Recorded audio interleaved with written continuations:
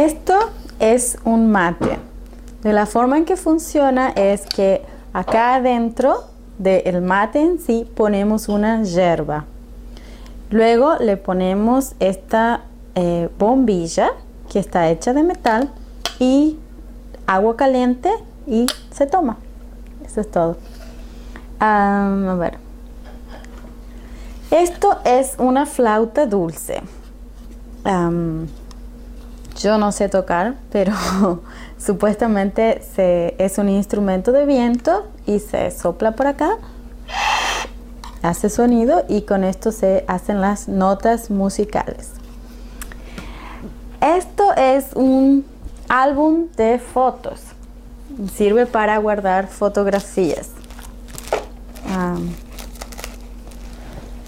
Acá adentro podemos poner diferentes fotografías.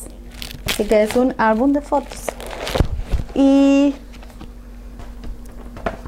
esto es un libro. Y sirve para, no sé, depende.